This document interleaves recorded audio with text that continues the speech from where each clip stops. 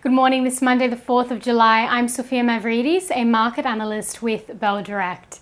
Week to date, the ASX 200 is down 0.6%, with real estate taking the biggest hit while utilities remain strong.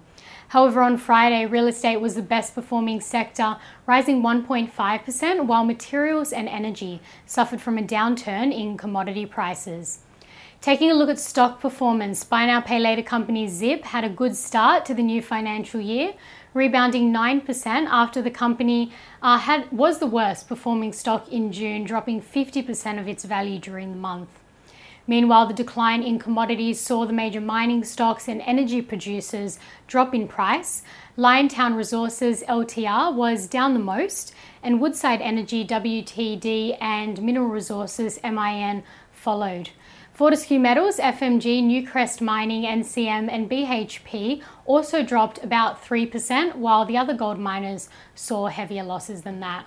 The most traded stocks by Bell Direct clients on Friday was Sims, SGM, Beach Energy, BPT and Wesfarmers, WES.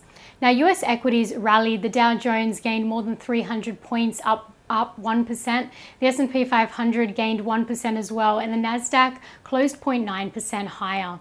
So looking to the day ahead, the SPI futures are suggesting the local market will jump 1.5% at the open this morning. Now, the RBA is widely expected to raise rates by 0.5% tomorrow, so investors may be cautious while awaiting tomorrow's announcement. In commodities, oil and gold are both trading flat, while iron ore has dropped 4%. So watch BHP and Fortescue Metals, FMG, today after the pullback in the iron ore price. Also today, watch payment company Block SQ2.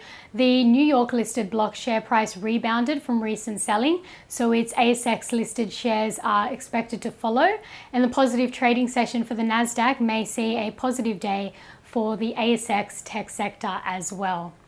And in economic data, ANZ's data on job advertisements for June will be released, and home loan data for May will also be released, both at 11:30 a.m. Australian Eastern Standard Time. And to end on some trading ideas, Bell Potter have upgraded their rating on Capricorn Metals, CMM, from a hold to a buy, and have lowered their price target from $3.90 to $3.70. The gold miner has robust margins as a lower cost producer in a rising cost environment. There are higher diesel and gas costs, a tight labour market and rising personnel costs, as well as ongoing production disruptions due to COVID-19.